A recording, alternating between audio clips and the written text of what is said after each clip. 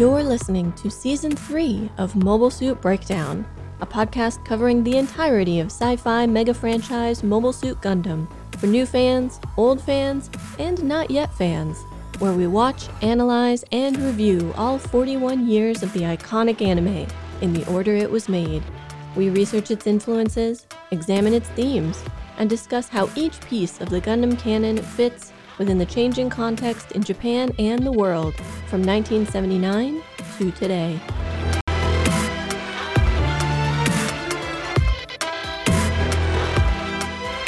This is episode 3.29, King of a Molehill, and we are your hosts. I'm Tom, a lifelong Gundam fan, and Nina is missing this week. Normally I'd just let her go, but she took a microphone, and that's MSB property. I'm right here. You're back! Oh, I missed you so much. And I'm Nina, new to Double Zeta, but an old hand at pondering the big questions.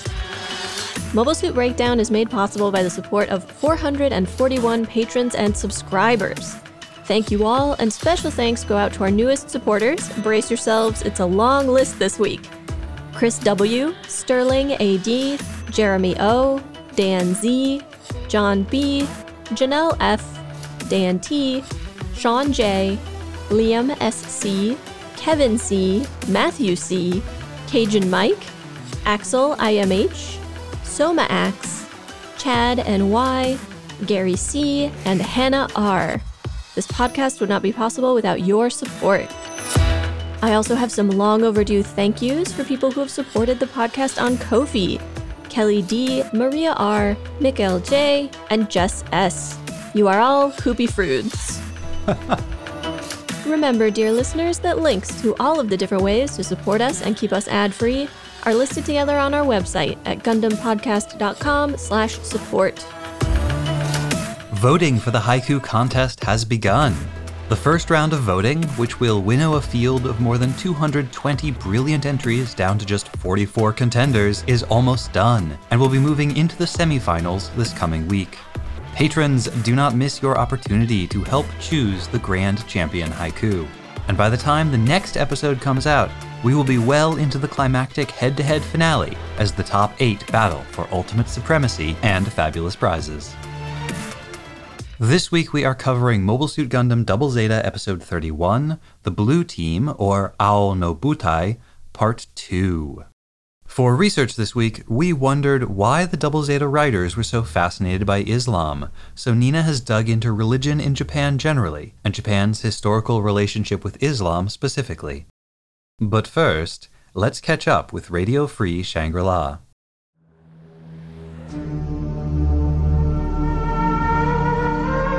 Deep in space, a derelict gunship drifts somewhere near the moon. Hidden in the vast emptiness, a shadow passing across the pinpricks of starlight. Its armament is not death, but entertainment. Yes, entertainment. For this abandoned warship has found a new life as the secret headquarters for the rugged recording artist collective known from Earth to Jupiter as Radio Free Shangri-La. Inside, in what was once a briefing room for soldiers, a handsome young broadcaster calls the writing staff to order. Thank you, Nathan. I can take it from here. Happy to be of assistance, Mr. Timson. I want to start. Is something funny, Tish? No. It's just weird that you're here for the start of the meeting. It's usually you come in late with some kind of humorously timed announcement. Huh. I guess you're right. Well, anyway, I do have a few announcements. First, congratulations to everyone. Last week's cliffhanger with Guildenstern and Hector has all our fans on the edges of their seats. Yeah, hashtag Guildenstern was trending on Chirper last night. We need to milk this for all it's worth, so if any of you can think of a way to delay the big reveal for, let's say, one more week, you just let me know. Our public space mail address has been deluged with fan mail about it too. I'll read you a few. Let's see. Here we go. Dear Radio Free Shangri-La, I'm an 11-year-old girl, and I love your radio dramas so much. My commanding officer is making me learn to pilot mobile suits, and it's really hard. After a training session, the only thing that calms me down is listening to one of your shows. My favorite characters are Vale Meadows, because I want to be tough and cool, and Mr. Guildenstern, because he looks after Bethany the way no one has ever looked after me. I was so scared when I heard Mr. Hector shoot him at the end of the last episode. I don't think he is very magnificent after all. I just want you to know that if you make Mr. Guildenstern die, then I will steal a mobile suit, I will find you, and then I will... oh dear. And then... Where did an 11-year-old girl get so many violent ideas? Neo Zeon, probably? Yeah, balance of probability there. Well, there are definitely some nice ones in here, like this one. Dear RFS, I love your work. Please, in the next episode, could you include a detailed description of Hector's feet? That's a little strange, but hey, they love our work. And this next one is specifically about Bethany, so I hope you're listening, Grace, or Gloria, or Petra, or whatever you're calling yourself this week. Wait, where is she? She's, I feel like you're going to get angry when we tell you. This definitely seems like a Tim gets angry kind of fact. Please, I don't get angry. Sometimes you get a little angry. We call them Tim's temper tantrums. Would someone please just tell me why she's missing? Oh, yeah. She's on strike. Hello, operator. Connect me to the Space Pinkertons. Yes, I'll hold. Tim. Shh, I'm on the phone. Yes, hello. How much for your most brutal strikebreakers? Oh, you don't rate them by brutality? Well, can you find out which squad Wong Lee uses? Yes, I'm a repeat customer. Okay, you can reach me at this number. Thank you. Do you really think that's necessary? She's only one person. It always starts with one. Maybe you could negotiate with her. Fine, I guess I'll go talk to her. No, she's not talking to management. I'm not management. Aren't you, though? We're all equals here. I just offer guidance and leadership from time to time because of my greater experience in the field. Well, you can talk with us and we can bargain on her behalf, sort of, collectively? Did you all form a union? No. Yes. No. We just, some of Bethany's demands sound kind of good, I guess. So a bunch of us started talking and we figured that we could all get together and reevaluate the terms of our relationship a little. Because you could probably do this whole Crisis of Infinite Radio Dramas thing without Bethany. But you definitely can't make it without all of us. Well, now I know how Nina's daughter felt when the interns revolted. Okay, what do you all want? The first, she says Become a Monster canned energy beverage is disgusting and wants you to bring back the funny tasting coffee. Counteroffer, I will replace the grape flavor with Become a Monster Espresso Essence coffee adjacent beverage. Second, no more bathroom vouchers. And no more auditioning every week for the characters we already play. But how will I know if you've still got it? We want a living wage. No more having to do guest spots as murder victims on true crime reenactment harrowcasts just to make ends meet. You get paid for those? I've been doing them for the exposure. What about a profit-sharing arrangement? Have we ever made a profit? No, but we might someday, and then you'll really wish you'd taken my offer when you had the chance. We're tired of you implanting pupil-tracking electrodes into our eyeballs to monitor our productivity. We want you to switch to hypoallergenic eyeball gelatin. Non-GMO, please. No more weird And furthermore, dream sequences.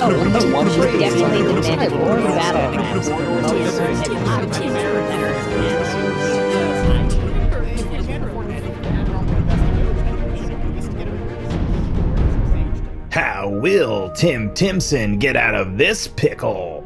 Find out at the next staff meeting of Radio Free Shangri-La.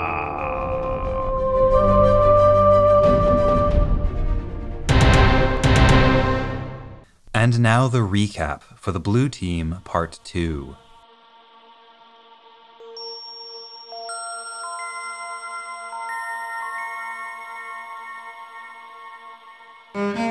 Glemmy and the Blue Corps run tests on their remaining mobile suits, pushing them to the limits and making what repairs they can with no supplies to spare. While working on Ello's Gelgoog, Ello and Glemmy get to talking. Glemmy doesn't understand the idea of fighting and dying for freedom on Earth, when he sees freedom as easy to come by in space. Ello explains that for the Tuareg and others fighting to free Africa, leaving would be the same as defeat. But Glemmy doesn't really get it. He sees Ello as someone like himself, someone with an illogical obsession. They refocus on their work, preparing for the Gundam attack that Glemmy is sure is coming. Not far off, Bright is concerned that the Argama hasn't heard from Judo and his team for several hours, and he asks Bicha and Mondo to launch. The most important thing is for them to bring back the core fighter Ru took. When Bicha readily agrees to the mission, Mondo confusedly asks him why. After all, won't Ru get them in trouble if she comes back? Bicha doesn't think so, and anyway, since he caused this problem, he ought to fix it. Shaking his head and muttering, "You've changed, man," Mondo goes along. With their mobile suits partially hidden, Judo and his group have been just outside of Gardaya, keeping watch on the town and the nearby desert. As dawn begins to lighten the horizon, they all come to the same conclusion. They aren't going to find Ru by waiting around here. Puru is positive she can sense Ru in the town, and the serious look on her face convinces a skeptical L. They set off on foot. The streets of Gardaya are crowded with people. Now, in the town proper, Puru realizes that it wasn't Ru she sensed, but Glemmy. How could she have mixed them up? She wends her way through streets and alleys, wanting to find him before he finds her, but the crowds make spotting anyone difficult. Then the Adhan, or Muslim call to prayer, plays, and the crowd suddenly stops to kneel and pray in the street. The only ones still standing are the group from the Argama, and across from them, Glemmy. He spots them at the same moment they spot him, and is about to run to them when El cries out and points at the sky. The army has arrived. Not just Gadab Jassin and the African Liberation Movement's army, but also the Neo-Zeon forces led by August in the Mindra. The town walls don't stand a chance against mobile suits, and Gardaya has few other defenses. Townspeople scatter and run for cover.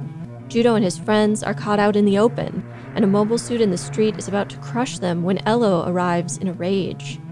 There are some things he will not do, even in pursuit of freedom, and indiscriminately killing civilians is one such line.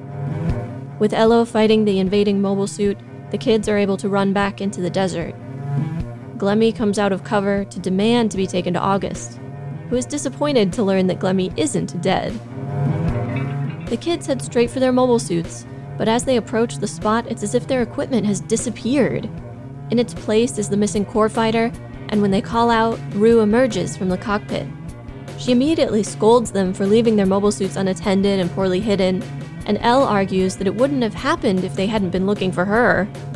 While they bicker, Ino finds their mobile suits, still there, but better hidden, all thanks to Ru. Elle apologizes, and Judo bluntly states that the Argama falls apart without Ru, but she is unmoved until it seems like they might leave without her. Their mobile suits retrieved, they are headed back to defend Gardaya, and she decides to join them. At a brief meeting with August and Jassin, Glemmy informs them of Dido's death and his intention to get revenge, and warns them that the Gundam team will arrive at any minute. Glemmy doesn't think much of Jassin or his plans, calling him king of a molehill under his breath, before getting in a Drysen and joining the fight. The Gundam team arrives, and in the midst of the battle, Ello confronts Jassin, accusing him of being a minion of the Franks, being used by them, being just as much a collaborator as the people whose homes he's bent on razing to the ground. But Jassin justifies his actions as strategy, and declares that a boy like Ello has no right to question him. The fight intrudes on their confrontation, as the Gundam team fight everyone and Glemmy fights the Gundam team. L struggles against Jassin, and just when he's about to bring his Heat Hawk down on the Mark II, Ino flies the base jabber between them. For a horrible, drawn-out moment, It looks as though Ino and Puru are done for. But when the base jabber crash lands, they are able to get out and slide down a dune before it explodes behind them. Judo and L fight back to back, but they are surrounded and outnumbered. The situation looks grim until finally Bicha and Mondo arrive. On seeing Ru, Bicha calls out, saying he's glad to see her and to see that she's okay. But Ru cuts to the chase. They need to form the Double Zeta already. Elo shields Glemmy from a beam saber strike and is killed in the process. Once the Double Zeta also takes out Jason, Glemmy cuts and runs, and August orders his own troops to retreat. Leaderless, it is unclear what happens to the African Liberation Movement's army or the Blue Corps. Genet sits at a cafe table in the ruins of Gardaya. Surrounded by rubble and smoke, covered in dirt and grime, he drinks wine out of a broken glass and waxes philosophical, wondering if Ru realizes this is all in vain.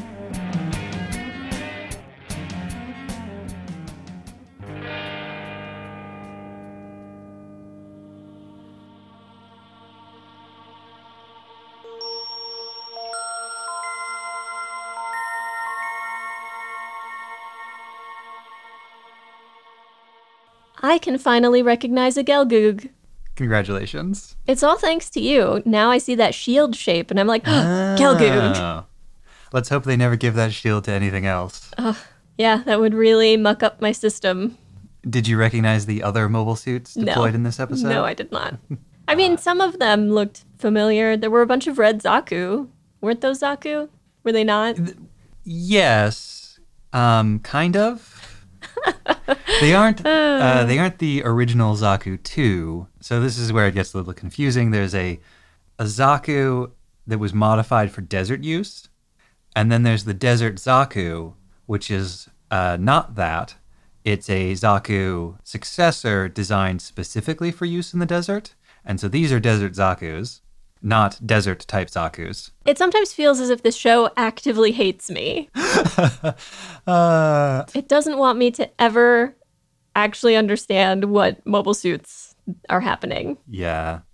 And then there's a Douage, which looks a lot like a desert-type Dom, but isn't. And that one's piloted by Gadeb Yasin, or Jasin himself. And then, of course, there's the Dryson that Glemmy goes out in at the end. The Dryson is pretty recognizable to me now. I do get that one. This episode had quite a few animation moments that I really enjoyed, and then a few that were enjoyed because they're very silly and look ridiculous. We get the appearance of a couple of animals. We get yet another lizard, and we also get a vulture, and we know how this group likes birds. There's also a sheep in Gardaya. There's a group of sheep. It's like a mini herd. There's 3 or 4 of them. But the scene with the lizard is especially cool because they give the illusion of shifting camera focus. At first, the lizard in the foreground is in focus and the background is blurry, but we can tell it's mobile suits. And then the foreground goes blurry and the background comes into focus. It's worth pointing out that at this point they are still literally physically photographing these cells with a camera. So it's not just the illusion of a change of focus. It probably is actually a change of focus. I'm always forgetting that and thinking they're just animating it to make it look a certain way, but that's really cool. We also get some of the fun, zany, exaggerated animation that we have come to associate with Double Zeta when Ru finds that they left their mobile suits without anybody guarding them or anything. She does sort of an angry flailing about. She jumps in the air and waves her arms all about, very cartoonishly. And her legs sort of akimbo and swinging around. Yeah. Yeah, akimbo. The correct word, exactly. One you rarely get the chance to use. And then once the group is reunited with her, there's this scene where Ino is in the foreground and everyone else is sort of at a distance from him, but they really stretched everyone out. Everyone's legs are mega long compared to their bodies. They're so tall and skinny in that scene. Well, and just with very skinny legs. Their legs are more than 50% of their height. And yeah, it's worth pointing out how much the cast changes from artist to artist. Think back to episode 2 when you get that shot of Judo in his underwear in his bedroom and he's kind of short, kind of stocky, and just rippling with muscles. And that is not the Judo that we see in this episode. Now he's all stretched out Gumby style. They've all turned into 80s fashion models, both in dress and in physique. So those were some funny ones. Some more powerful ones, I thought. During the fight between Elo and Jasin, they do the split screen in 3, where the top and bottom screens are each of the two men's faces facing each other. And then the very thin middle portion of the screen is sort of a wide-angle shot of the two mobile suits facing each other. I thought that was really cool. Yeah. There's a couple of moments in the battle where we see the mobile suits working in teams, and they have a flow and a rhythm to the way they move and the way they move together that is reminiscent of, say, the Black Tri-Stars and their jet stream attack. But it's cool because in this one we see both Glemmy's sort of anti-Gundam alliance of Yasin and Elo and himself, but you also see the Gundam team doing something similar on their end. It's very cool.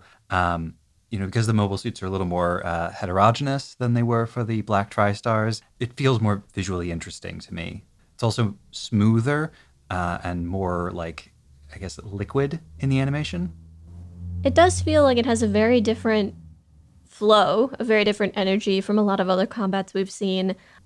There's also absolutely a moment where they use animation to fake us out and make us think that someone's going to die. This is when they hit the base jabber with the Dryson's beam tomahawk. So first, Ino intercepts an attack meant for someone else, which is almost always a death sentence in Gundam. Mm-hmm. They slow down time. They have everything go pink and glowy. Pink and glowy is a classic way of showing us that somebody's gonna die. They show multiple people calling out to the people who've just been hit. Ino, Puru, this is just death flags everywhere. Death. And then they don't die. Well, and we're just a couple of episodes removed from the breaking of the death taboo, right? After Lena dies in that hut, is anyone safe? No one is safe. But in this case, Ino and Puru are both safe. And the use of all of these visual cues that fans have come to associate with death for the scene means that they were very deliberately faking us out. Totally. Speaking of Ino, he's so mild-mannered he's never in the middle of any conflict in the show, or very rarely anyway. And yet, in this episode, he highlighted a pretty major difference that's emerging between some of the people in the sort of Gundam team group. And again, it's subtle, but it shows up when he and L are watching the desert and then Judo comes up. Ino and L ask each other about doing things.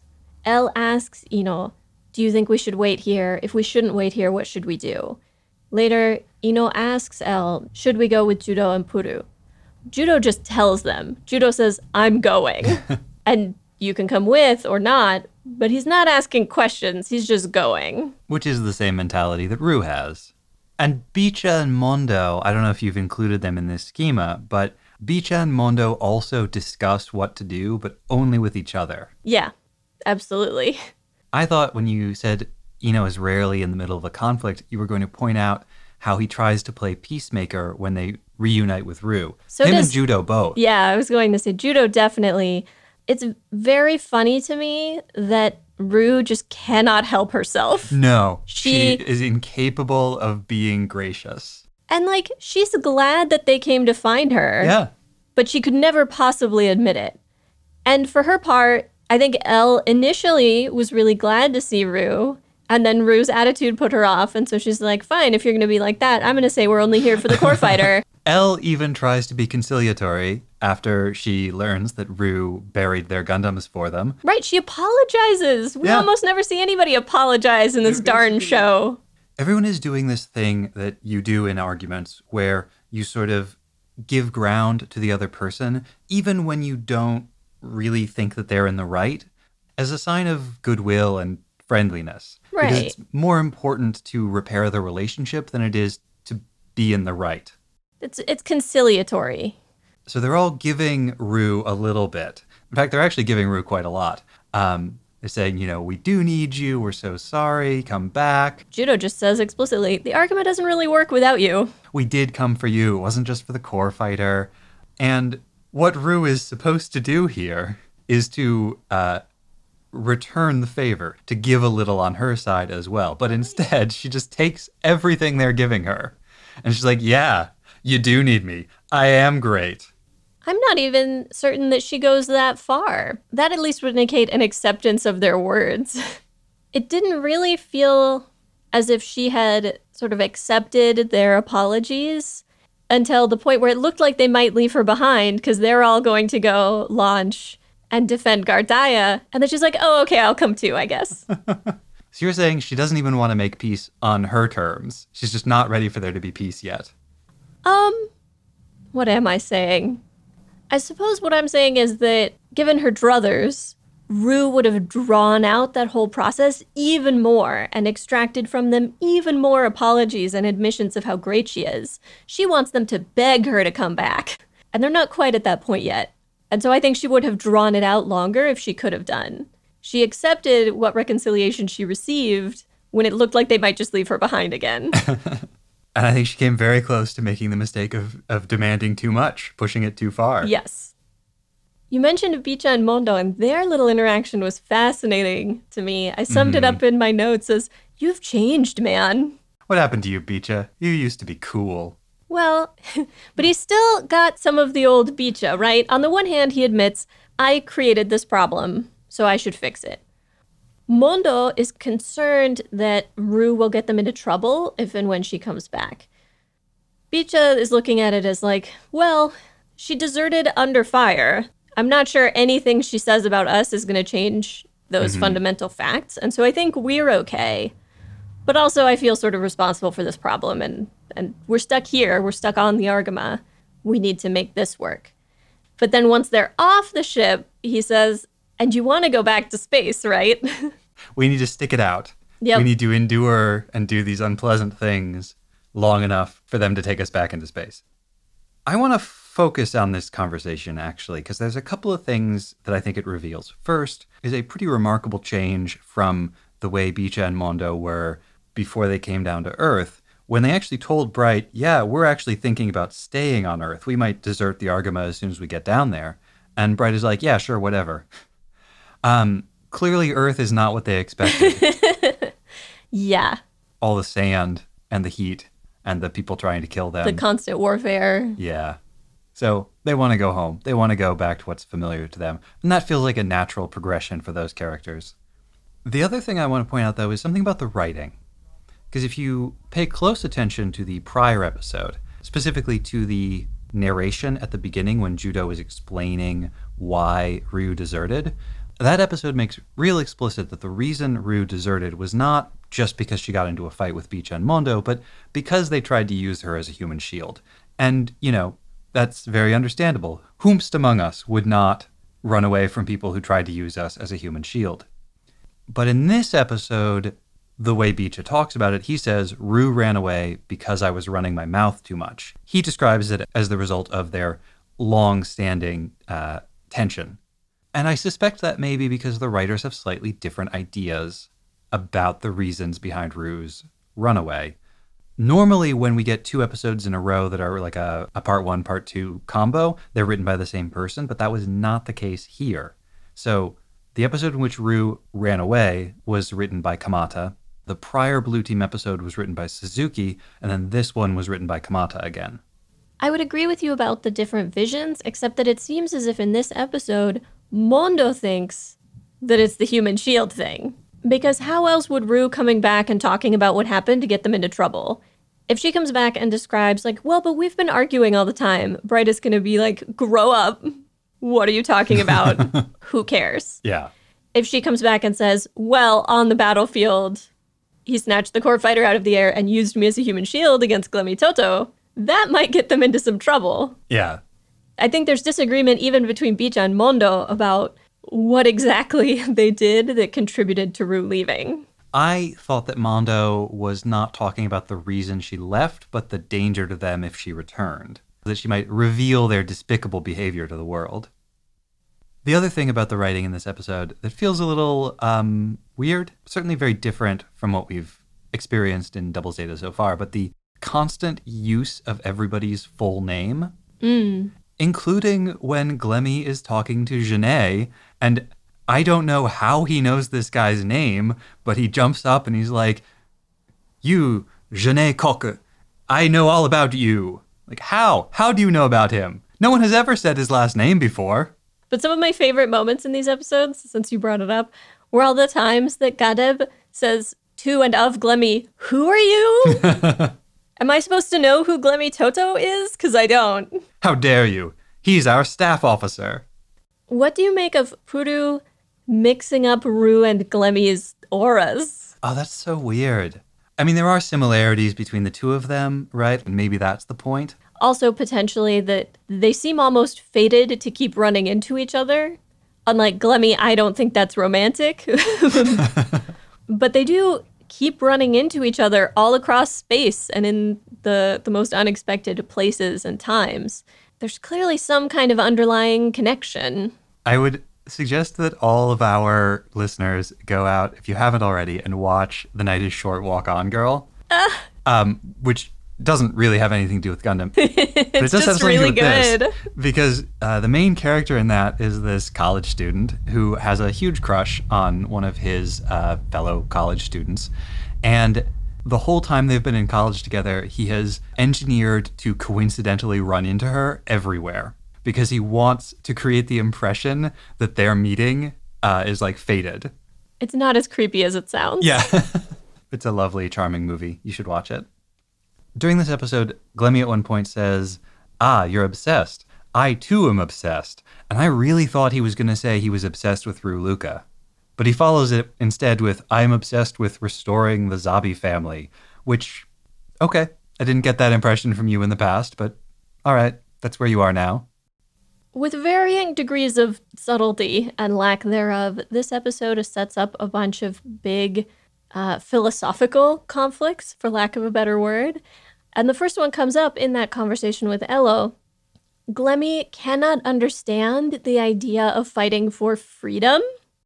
To Glemmy's mind, freedom is just what you live out in space. Like, oh, everyone in space is free, which, like... No, they aren't. Well, I was going to say, the total forgetfulness of history and the total privilegedness of it to be like, oh yeah, everyone in space is free. There's just all this freedom for the taking.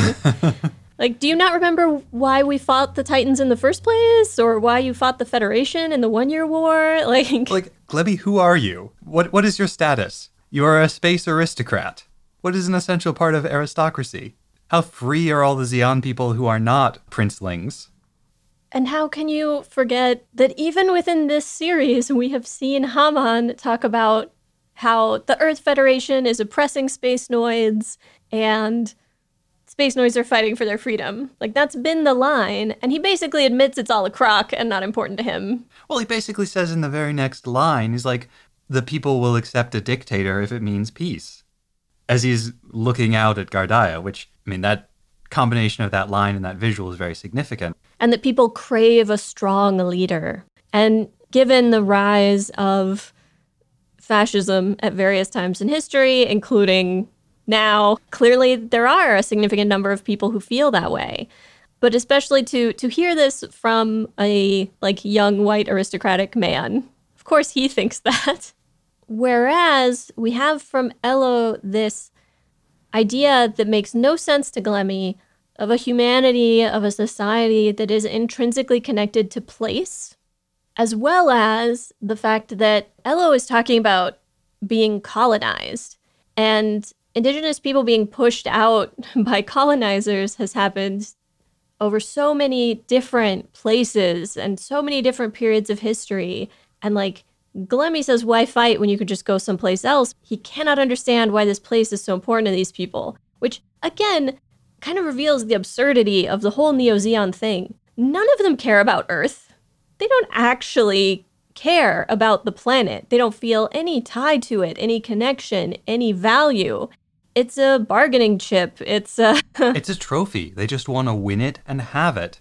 And they don't care what condition it's in when they get it. Which, is exactly the situation that Gadeb Yasin is in. Right. And then from Elo, we get sort of the conflict from within the freedom movement. He is willing to fight and die for freedom, But there are things he's not willing to do. There are actions that he could take that he feels would invalidate the morality of their struggle. And he points this out multiple times. The razing of Gardaia to him and the killing of all these civilians in the process, including children, means that they have lost sight of the true struggle. Whereas we have Gadeb point out explicitly that he sees the entire town as collaborators. And so he is making an example of them.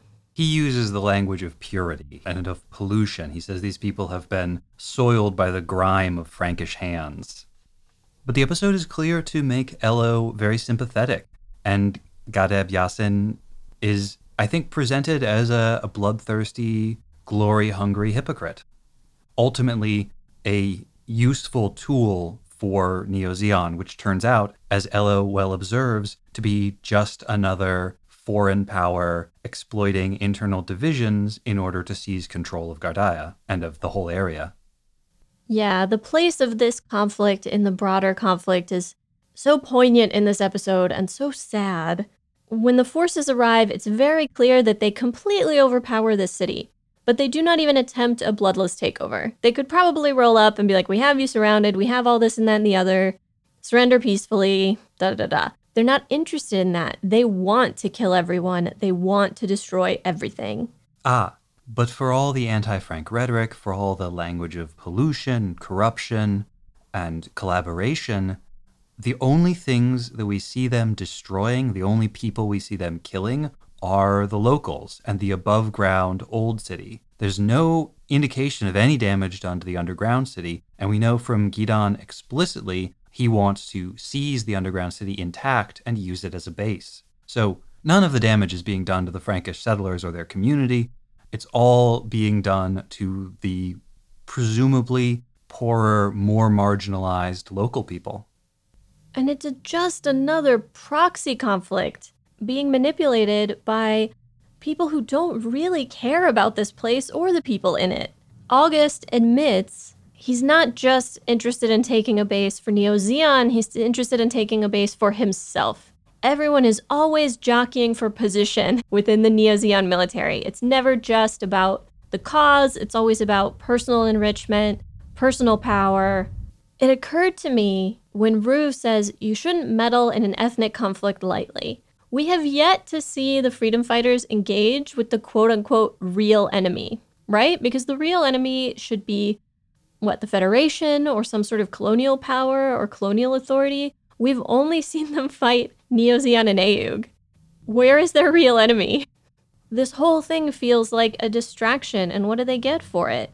Dead leaders, dead soldiers, dead civilians, a town in ruins, no progress toward anything, no progress toward freedom or a base or... And to Glemmy, this whole conflict feels small and pointless. That's, I think, what he's getting at when he calls Gadeb the king of a molehill. And he says that if you're going to struggle and strive and risk your life, you should do it for something bigger. But it feels so patronizing coming from Glemmy, because what does Glemmy want? Glemmy wants the aggrandizement of his own family as aristocrats and rulers of humanity. What does he know about fighting for freedom? They're fighting for self-determination. Yeah, what a molehill. I have much more sympathy for them and the way in which they're being used as pawns in this galactic conflict than I do, criticism for them of not dreaming, quote-unquote, big enough. And Elo tries to explain this to Gadeb. Elo tries to explain, the foreigners from space do not understand. I think he specifically says they don't understand the heart of the desert or the desert in our hearts or something like that. They don't understand how a place can be a people, can be intrinsic to them in that way. And that makes them very ready to use this conflict for their own ends. Well, Gadeb here has invited Neo-Zeon in so that they can help him, so they can give him weapons and mobile suits in order to dispense with the local Franks, but there's no reason to believe that Neo-Zeon is going to leave, and in fact, they have no intention of doing so. And the way they all retreat when the tides turn in the battle just goes to show how little they care about any of this. Glemmy is like, I guess I couldn't avenge that guy. Sorry, dude. I'll try to get around to it later. August is like, this didn't work out. Retreat. like Genet says, because Double Zeta is all about just telling us what the story is about, war is the death of civilization. Do you understand this is all in vain? There's that earlier conversation between Glemmy and Genet. Oh, where yeah. They try to have a commiseration drink together, and it lasts about a sip before they're punching each other again. But Glemmy has this line as he's leaving this conversation where he says, "Greatness lies in the actions that one takes to become great." And then the first action he takes after he says this is that he finishes, he like chugs his wine, and then he throws the glass over his shoulder so it shatters on the ground. And what a perfect period on the end of that sentence, because it shows us so clearly that Glemmy thinks, because of his aristocratic upbringing, presumably, that he is so great that he is above all of this, and he has no concern whatsoever for casual destruction. If we go back even earlier, I think Genet really encapsulates one of the other big philosophical questions of this episode, and potentially this arc, which is life serious or absurd? Because Glemmy sits down with him and says, oh no, we should be able to have a drink. You know, we've both been rejected in love by the same woman. Surely we can commiserate together. And Genet, when he realizes that, oh, you also have a thing for Ruluka, he starts laughing. And Glemmy says, love is honorable. And he gets so mad at Genet laughing that he punches him out of his seat. But it is absurd. It's hilarious that these two random guys in the middle of the desert in Algeria are both pining for this space fighter pilot. Yeah. It's absurd. It's utterly absurd. And Genet at the end, sitting at the exact same table, surrounded by rubble and smoke, covered in dirt, drinking wine out of a broken glass, talking about how this is all in vain. He feels like a character who's meant to accentuate the absurdity here, and a potential connection, of course, being that Camus, the writer and philosopher, was from Algeria. It was where he was born and raised. He was French-Algerian, and famously, a lot of his writing dealt with the absurdity of life. That humans are constantly trying to find meaning in things when actually nothing has meaning. It's all a big joke. And I don't completely agree with Genet. We've talked before about Gundam's own position, and probably part of the reason I like Gundam being that, violence is horrible, but violence is also sometimes necessary. Do I think it's all in vain? No. Did this whole episode seem to have been in vain? Yes. You raise a really good point here, because while there's funny moments in First Gundam and in Zeta, those are moments of comic relief in what are generally pretty serious stories. Double Zeta is the first time that Gundam has really felt absurd. And I don't think it's being absurd without purpose, without intention, without thought. Many fans describe Double Zeta as giving them a sense of tonal whiplash, of going back and forth between the absurd and the serious so quickly that it can be unpleasant to watch. But again, I don't necessarily think that that's done unintentionally, and I personally don't think it's bad. I think the absurdism is an essential part of what Double Zeta is trying to say. I think it's often been commented on that there was a sense of moral clarity around, say, World War II that is decidedly missing from later conflicts. And so the waters are muddier, right? The justifications are more convoluted and various and inconsistent. A lot of philosophers have talked about the breakdown of the grand narratives. The grand narratives being these big ideas about the nature of history and the direction of history that dominated thinking throughout huge portions of human history. And grand narratives are provided by different institutions, by different philosophies. There's a grand narrative of essentially liberal democracy expanding throughout the world and everything moving in the direction of freedom. There's a grand narrative around Christianity, things like this. But in recent decades, certainly by the 1980s, the grand narratives were starting to break down. And the Japanese social theorist Azuma Hiroki has written about otaku, and one of his arguments is that otaku in the 80s and the 90s were turning away from these grand narratives, as was basically everybody in society, and they were looking to things like anime, to manga, to Gundam specifically, for new small narratives to replace those grand narratives, but that there was also a process of the small narratives breaking down or being abandoned, and in their absence, just kind of nothing. That there was no overarching narrative. There was only the random absurdism of life. And this contrast between these two men holds up when you think about Glemmy throughout the show. Glemmy is always self-serious. The fact that Glemmy keeps getting fooled by Ruluka is hilarious. And yet all he can do is sigh and hang his head and lament the shame he brings on his family. Everything is life or death. Everything is the biggest, most serious deal. And that may be the way in which he's like Rue. Rue is fundamentally very serious.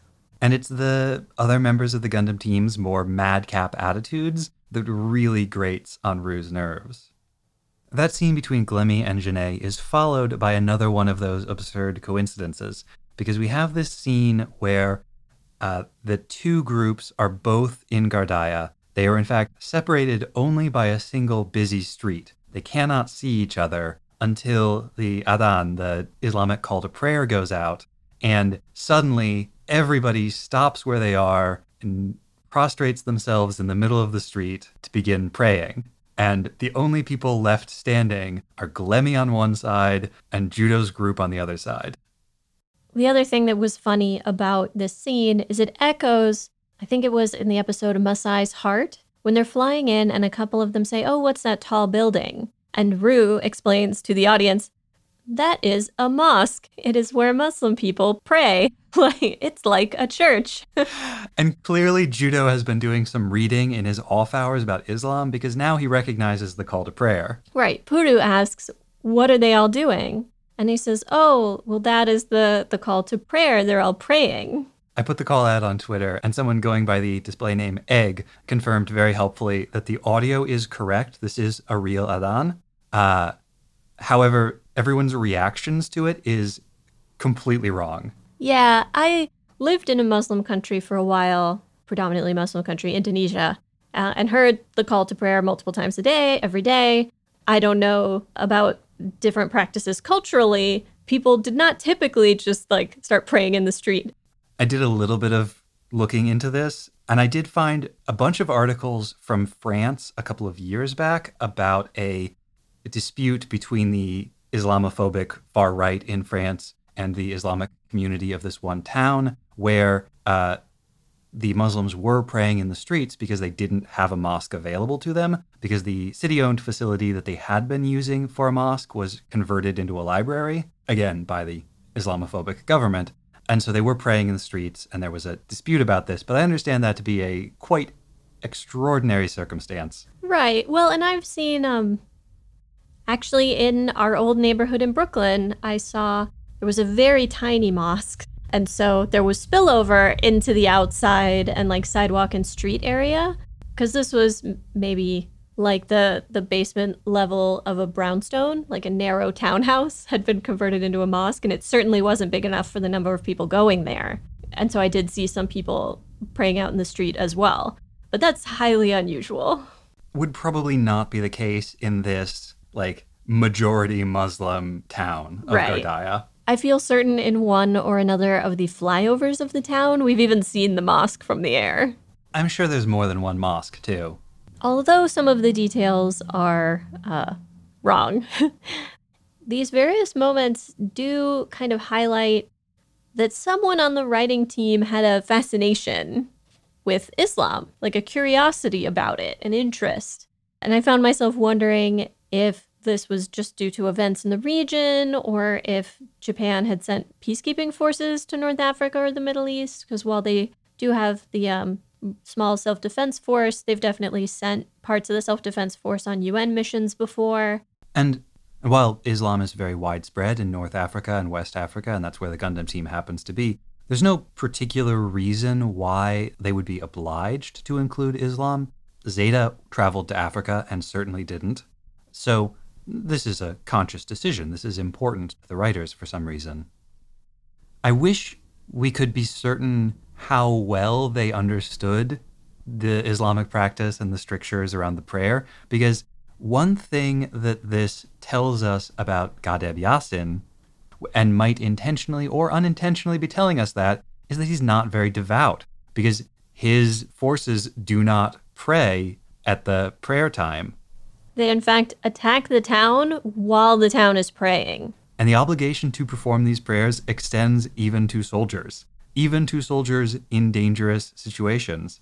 And so it would certainly have delayed Ghadeb's attack if it was important to him. I did feel a bit uncomfortable with the degree to which the show seems to treat the people of the town as set dressing. You mentioned the busy street separating Glemmy from our Gundam team, and they render all the crowd in this like flat taupe.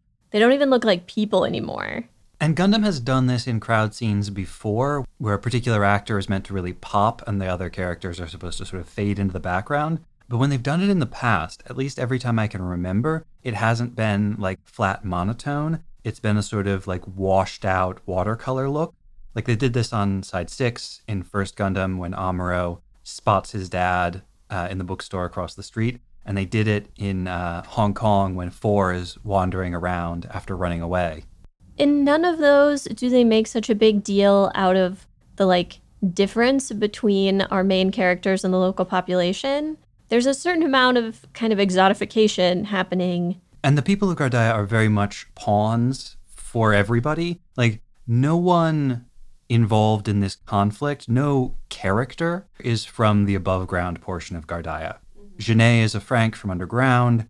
Elo is the like most sympathetic to them, but it's clear that Elo is not actually from Gardaya. Neither is Ghadeb Yasin and his whole force. The Gundam team and the Neo Zeon people certainly are not. Right. Yeah, by the end of this episode, I mostly felt angry.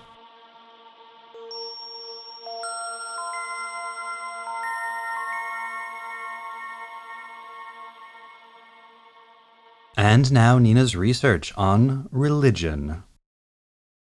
Years ago now, when the podcast was just an idea we'd been noodling with for a few months, we made a research trip to the Brooklyn Public Library, borrowing anything that we thought might be remotely relevant for our future podcast project. I made a bunch of outlines and filed them away for future use. One source stood out to me, since it was very specific and covering a topic most of my other sources barely mentioned.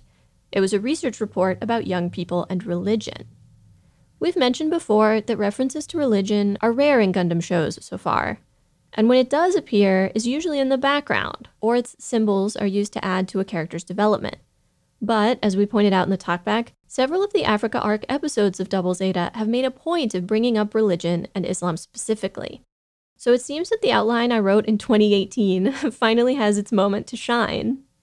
Some of this information was covered in my whirlwind review of the early 80s at the beginning of this season, but I've also fleshed it out with additional research on religion in Japan, especially how young people perceived it, related to it, or participated in it from the 1960s through the 1980s, and the history of Islam in Japan specifically. The study I read is titled Japanese Youth Confronts Religion and is from 1967. The sample has some limitations. The survey was conducted at Tokyo area universities, which means the sample is overwhelmingly highly educated and urban and skews heavily male. But these limitations align the sample with both the Gundam creative team and to some degree our Gundam protagonists. Amuro, Camille, and Judo are all young men who grew up in cities, and Amuro and Camille certainly seemed, due to their education, upbringing, and connections, to be college-bound before the war derailed the expected progression of their lives. What the study reveals is deeply conflicted, ambivalent feelings toward religion. These young people perceived being religious as an indication of personal failings, that religion was unnecessary for a sufficiently strong or self-confident person, and that it might even make people weak, encouraging them to look outside of themselves for a solution to their problems. On a personal or individual level, religion was only necessary, only served a purpose, for a person who was dissatisfied, sad, unhealthy, hopeless, poor, or otherwise suffering or afflicted. The students surveyed frequently characterized religious people as poor, weak, stupid, unambitious, or boring. In many of these statements is an implicit acknowledgement that religion is a comfort to people, but coupled with the judgment that to need comfort implies at best bad luck and at worst failure. This view is pretty utilitarian and demonstrates a valorization of self-sufficiency and stigma of, or even conflation of, misfortune, bad character, and failure. There were more explicitly identified personal benefits to religion. Not only that it was an encouragement and support, a balm to loneliness, emptiness, anxiety, and isolation, but also that it could instill peace of mind, heart, and soul. Religion was seen as giving meaning to life and clarifying the purpose of existence. Some of the respondents expressed envy of the peace and tranquility of religious persons, even as they disdained religion itself. They could acknowledge the personal benefits of religious belief and practice, but competitive young people felt that to need or desire these things also demonstrated weakness.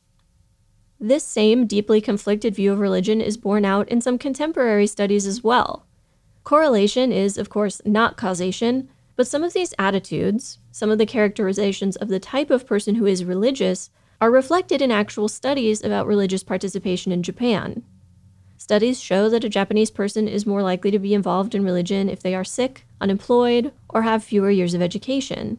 And there's a negative correlation between household income and involvement in religion. That is all very personal, about religion and the individual. But the survey respondents also talked about religion in society. Religion was viewed as emotional, subjective, and personal, inherently vague, frequently contradictory, and confusing. Unclear and unexplainable, religion was, quote-unquote, old-fashioned, existing in contradiction to science and reason and not suited to the modern scientific age. The utilitarian attitude I mentioned before combines with these ideas to form a view of religion as an escape or evasion from reality, selfish escapism with no connection to the real world or to solving real-world problems, impractical and irrelevant. Yet this same cohort expressed the view that everyone should study religion, and that religion seemed like a good way of instilling morality, discipline, and self-improvement in people. In perhaps one of the most circular of these conflicting opinions, religion was seen as promoting peace in the world, but that peacetime and stability rendered religion unnecessary. This conflict, this tension, makes a lot more sense when we look back at the recent history of religion in Japan. The end of state religion and the revocation of the emperor's divinity led to a collapse of religious belief, part and parcel to the loss, reevaluation, and rebuilding of Japanese self-identity in the aftermath of World War II. The loss itself, and the widespread feeling that established institutions had betrayed the people of Japan, led to a loss of confidence in established religions and established moral and ethical frameworks. It began a period of significant social, economic, and political upheaval, which leads directly into the emergence of the new religions in the late 50s and into the 60s. Most of these are cults or sects of pre-existing religious or philosophical beliefs, including Shinto, Buddhism, Christianity, Neo-Confucianism, but they're all different enough and new enough to avoid association with older, quote-unquote, untrustworthy institutions. New religions were also fueled by urbanization. New migrants to the cities, quote, found themselves isolated and adrift, and involvement in new religions offered social support and a sense of community. These religions focused on helping individuals with everyday life in the modern world, promising worldly benefits like personal happiness, health, wealth, and peace. Most had no specific doctrine and simple rituals, making them easy to join and participate in. Although the contemporary image of a member of a new religion is a middle-aged woman, from the 60s through the 80s, new religions were heavily associated with young people. Religious participation was an expression of individuality, a personal choice rather than a social obligation, and an exercise of one of the rights newly enshrined in the post-war Constitution. The religions that emerged in the 70s and 80s were simply called the new religions, and were different in that they emphasized the approaching end times and promised followers the ability to survive the apocalypse. The 70s in particular saw a lot of apocalyptic thinking in popular culture. For example, two of the top-selling books of 1973 were Nostradamus no Daiyōgen, Prophecies of Nostradamus, and Nihon Shinbotsu, or Japan Sinks. And yes, it's that Japan Sinks, the one that's been made into several movies, a live-action TV show, and an anime. Both of these books are about apocalyptic natural and man-made disasters. 1980s Japan, marked by the excesses of the bubble economy, was also a time of interest in the spiritual and supernatural, including divination, channeling of the spirits of the dead, mysticism, magic, fortune-telling, and the occult. One of the most notorious products of the 1980s religion boom was Aum Shinrikyo, which we will probably need to devote its own research piece to at some point, maybe when Gundam gets to the 90s, since they are most well known for their deadly 1995 sarin gas attack on the Tokyo subway. Surveys from the 1970s and the 1990s show that at the same time new religions were emerging, many of the negative perceptions and stigma associated with religion persisted. There was an increasing distrust of religious leaders and a preference for secularization of public life. For example, the majority of young people felt that street preaching should be illegal. Organized religion was associated with repressive governments, social violence, and foreignness. It was a threat to personal freedom. There appears a strong distinction between organized religion as bad and personal faith, which was actually viewed positively. This highlights one of several difficulties in researching religious practice in modern Japan. Because of this distinction between personal belief and membership or participation in organized religion, the way questions are phrased has a huge effect on whether a Japanese person would describe themselves as religious. According to one source, most describe themselves as not religious, but are not necessarily atheists. They, quote, will not deny the existence of that something which they cannot express and which no one can explain to them. There is widespread participation in festivals and rituals rooted in religion, but over time these have largely been rendered cultural practices, and for many Japanese people they have no religious significance. Finally, most of the religions practiced in Japan are non-exclusive. They do not require adherents to only practice that one religion, which is why in contemporary Japan, 85% of people consider themselves adherents of Shinto and 73% adherents of Buddhism. Islam's history in Japan is fairly short, with isolated records of contact prior to the opening of the country in 1853. One candidate for the earliest recorded contact is in the works of Persian cartographer Ibn Khordadbeh. The Book of Roads and Kingdoms, first published around 870 CE, describes a kingdom east of China called Wakwak, that some scholars believe refers to Japan. Although other than being east of China, the description doesn't really conform with what we know about Japan at that time. For instance, he describes a country so rich in gold the inhabitants make the chains for their dogs and the collars for their monkeys of this metal, and gives their primary exports as gold and ebony. There was also contact and trade between Japan and the Hui people, an ethno-religious group of Chinese Muslims. The records of Portuguese traders mention encountering an Arab in Malacca, a state in Malaysia, in 1555, who had just arrived from living and preaching in Japan. Once the country opened, Japan would have had contact with sailors and traders from a number of predominantly Muslim countries in the region, Indonesia and Malaysia, for example. And in 1887, Japan sent a mission, including Prince Komatsu Akihito, to Constantinople to establish diplomatic relations with the Ottoman Empire. After the October Revolution in 1917, a small number of Tatar refugees from Russia and Central Asia were granted asylum in Japan. It was several hundred, but fewer than 1,000, and they mostly settled in major metro areas. Japan's first mosque was Kobe Mosque in 1935, funded by the local Muslim community. The Tokyo Mosque followed shortly thereafter in 1938. Different sources gave me multiple different publishing dates for the first translation of the Quran into Japanese: 1920, 1937, 1950, though notably all of these were translated from languages other than Arabic, so we were working from English, French, or German translations of the Quran. The first version translated directly from Arabic was in 1957, but had in common with the previous versions that it was translated by a non-Muslim. A Japanese translation of the Quran from Arabic by a Japanese Muslim and reviewed by Islamic scholars and authorities wasn't published until 1972. It was around the turn of the 19th century that the first documented conversion of a Japanese person to Islam occurred, although again, sources conflict on the details. One source names Aruga Bunhachiro as the first Japanese convert to Islam in 1896. He was a trader, and after years of working in India and meeting and getting to know Indian Muslims, he decided to convert. Another source gave the 1909 conversion of Yamaoka Omar, previously Yamaoka Kotaro, as the first documented. And Yamaoka was also the first Japanese person to go on the Hajj, or pilgrimage to Mecca.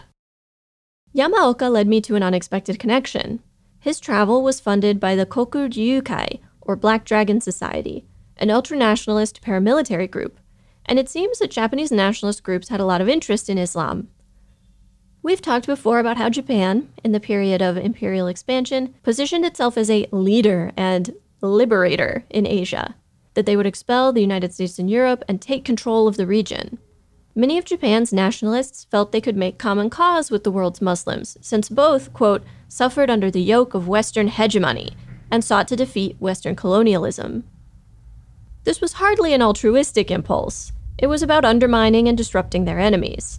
And it also led them to infiltrate Chinese Muslim communities, to support Sun Yat-sen until it looked like he was effectively amassing power, and the Koku Ryukai was rumored to have supported black nationalists and the Nation of Islam in the United States. Nationalist organizations funded and trained Muslim anti-colonial resistance movements in Southeast Asia, invited Muslim leaders, revolutionaries, and academics to Japan, and produced a considerable amount of academic literature about Islam throughout the 30s and 40s, promoting knowledge and understanding of their allies in the Islamic world. They also created propaganda. In one example, pieces were published in Muslim journals in Russia, India, Persia, and Turkey that claimed Japan was close to making Islam its national religion, and that the emperor was considering conversion. The first wave of this kind of propaganda came out in 1905, shortly after Japan's defeat of Russia, and continued throughout the war years. Nowadays, Islam in Japan is predominantly practiced by immigrants, although this is a change from the 1980s. In 1982, it was estimated that there were 30,000 Muslims in Japan, and half of them were native-born Japanese. One reason for this was that Japanese imperialism had brought government, military, trade, and railway personnel into contact with Muslim communities throughout Asia, and some of them converted before returning to Japan. Another reason for the more even ratio of Japanese converts to Muslim immigrants in the 1980s is that the economic boom and subsequent very low rates of unemployment fueled increasing immigration to Japan. Some of those immigrants were Muslim, some of them married Japanese women, and many of those women converted to Islam. What none of this entirely answers is, why did the writers for Double Zeta go out of their way to depict Islam? The interest could be very people-focused. Given the history, it's not hard to imagine that a small but very visible group of immigrants would spark broader interest in Japanese society, especially when you add the conversions of Japanese women marrying foreign-born Muslim men. There were also several famous converts who were more recent or contemporary to Double Zeta. For example, Kawauchi Kohan, also known as Kawauchi Yasunori, who was a screenwriter for tokusatsu series and converted to Islam in 1959. Tokusatsu are live-action shows or movies that make heavy use of special effects. For example, kaiju or monster movies, and superhero serials like Kamen Rider. He was quite famous and prolific. His 1972 series, Warrior of Love Rainbow Man, is said to have inspired Nagai Go's Cutie Honey manga. And he created a tokusatsu show called Messenger of Allah in 1960, starring a young Sonny Chiba. Dewi Sukarno, whose maiden name is Nemoto Naoko, is a Japanese socialite, businesswoman, media personality, and wife of first Indonesian President Sukarno. She was a 19-year-old art student working at a hostess club in Ginza. He was 57 and on a state visit to Japan, and she converted to Islam in order to marry him in 1962. He was ousted in a coup in 67 and died just 3 years later, but she has continued to do socialite and media personality things. She has a cosmetics business, she travels, she does TV appearances, etc. One of Japan's most famous Muslim converts is wrestler Kanji Inoki, later Muhammad Hussein Inoki, and better known by his stage name, Antonio Inoki. He also worked as a promoter and a politician, and among other accomplishments, he successfully negotiated with Saddam Hussein for the release of Japanese hostages just before the Gulf War broke out. It was during this visit to Iraq in 1990 that he converted, which rules him out of being an inspiration here, but it was too interesting not to include. In a funny coincidence, before Inoki converted, long before, he fought an exhibition match with Muhammad Ali, another famous convert to Islam, in what is one of, kind of, depending on how you look at it, one of the first mixed martial arts matches in modern history. Another possible reason the writers included Islam in these episodes: from the Japanese perspective, there is a clear connection between Islam and anti-colonialism. And what is the Africa arc about if not fighting colonialism? We've noted that Double Zeta presents a series of dichotomies: old-fashioned versus modern, technology versus community or connection, war versus peace. And religion fits well into this aspect of the story. Young people consider it old-fashioned, but it provides community and connection in a world where technology and modernity are being blamed for widespread feelings of alienation. There is an element of exoticization, a fascination both with the perceived foreignness of Islam itself and with the idea of being religious in a way that is central to your life, that shapes your life rather than being casual or incidental. Ultimately, I think it's some combination: historical associations, fascination with religious life, interest in what religion represents to humanity, all bringing us these odd little educational moments in the midst of an otherwise irreligious series.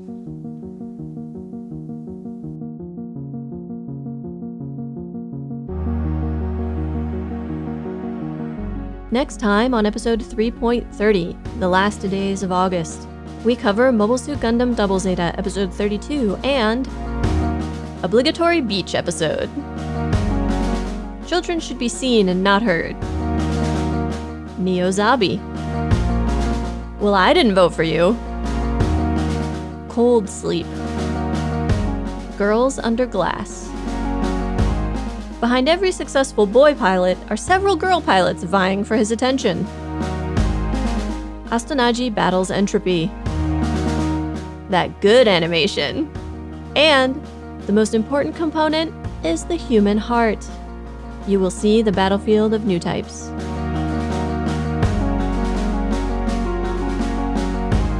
Mobile Suit Breakdown is written, recorded, and produced by us, Tom and Nina, in scenic New York City, within the ancestral and unceded land of the Lenape people, and made possible by listeners like you. The opening track is Wasp by Misha Dioxin. The closing music is Long Way Home by Spinning Ratio. The recap music is New York City Instrumental by Spinning Merkaba. Radio Free Shangri-La is performed by the MSB Players. You can find links to the sources for our research, the music used in the episode, additional information about the Lenape people, and more in the show notes and on our website, GundamPodcast.com. You can get in touch with us on Twitter or Instagram at Gundam Podcast, on Facebook at facebook.com/Gundam Podcast, or by email at GundamPodcast@gmail.com. Or why not share your wrong Gundam opinions with the world by shouting, Gundam spends too much time focusing on these characters and their trivial emotions. Mecha should go back to its roots. Give us more scenes where someone opens up a panel on a mobile suit and it's just stuffed full of cables and massive hydraulic cylinders. out your window at passersby. We won't hear you, but the world needs to know. And thank you for listening.